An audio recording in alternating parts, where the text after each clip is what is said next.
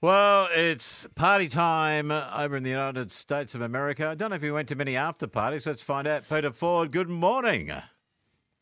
Well, I didn't go to any of those very big ones, which I would love to have done, but no, I went to a couple. But it's all died down. It's all over by about midnight because of the early start in LA. Because they start so early, people are kind of flaked out by midnight, so it's not quite like people think it is. Right. Now, you did tip Michelle. She had a moment in history yesterday. Well, I thought it was great. I mean, I did think the Oscars were really good. I thought it was the best one there's been for recent memory, at least. And I thought it had lots of wonderful speeches, great backstories, people who have really persevered. They got to this point, and people who found themselves on the outer, like Brendan Fraser, and suddenly he's back in the big time again. I love all those sort of backstories, as I do in sport. We get backstories of sports people who bounce back. But I thought Michelle's was an extra special one because it was that breakthrough of the first Asian actress ever winning in that category, and she's been out there for a long time. I mean, it's not like she hasn't worked. She's had plenty of work through the years, but she's now reached a new level. And in fact, the movie she's making at the moment is the movie version of Wicked, and she's playing Madame Morrible in that. And the character it's completely irrelevant that she's of Asian appearance. It's got nothing to do with the storyline. And that's what she's wanted, and that's what a lot of actors of Asian and other appearance have wanted, is that don't give us the stereotypical roles. Let us be up for the normal roles. Well, what do we look like? What our skin colour is completely irrelevant. Angela Bassett, what was your assessments here? Does she like losing? Oh, gee. I mean, I thought that was very mean-spirited. If you saw her, Jamie Lee Curtis won in that category. Everybody stood up and gave her a standing ovation, thrilled for her.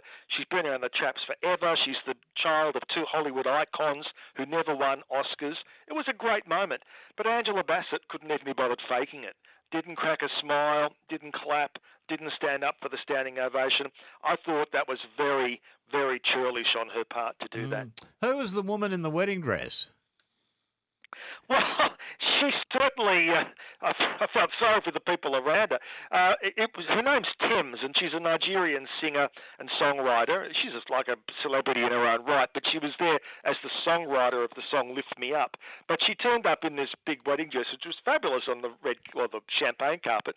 But then, of course, rather problematic when you go to sit down, because people either side of you can't sit there, and the people behind you can't see a thing. Yeah. I mean, they should have told her to take it off or, try and pull it down. It was very unfair to the people around her. I could see people yelling out like the Masked Singer, take it off, take it off. What about that? Yeah, exactly. Yeah.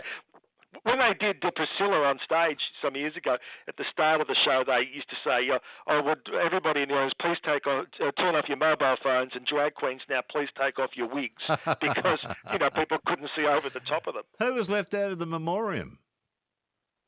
Oh, a lot of people, but it always is the case, and there's a few people already getting upset about it. And I didn't think they did it very well. I thought the setup from Travolta was quite good, and he was emotional, but then I thought the actual in memoriam was very average, just a roll call of names, and people. Mira Sorvino, her father, late father Paul Sorvino, wasn't included.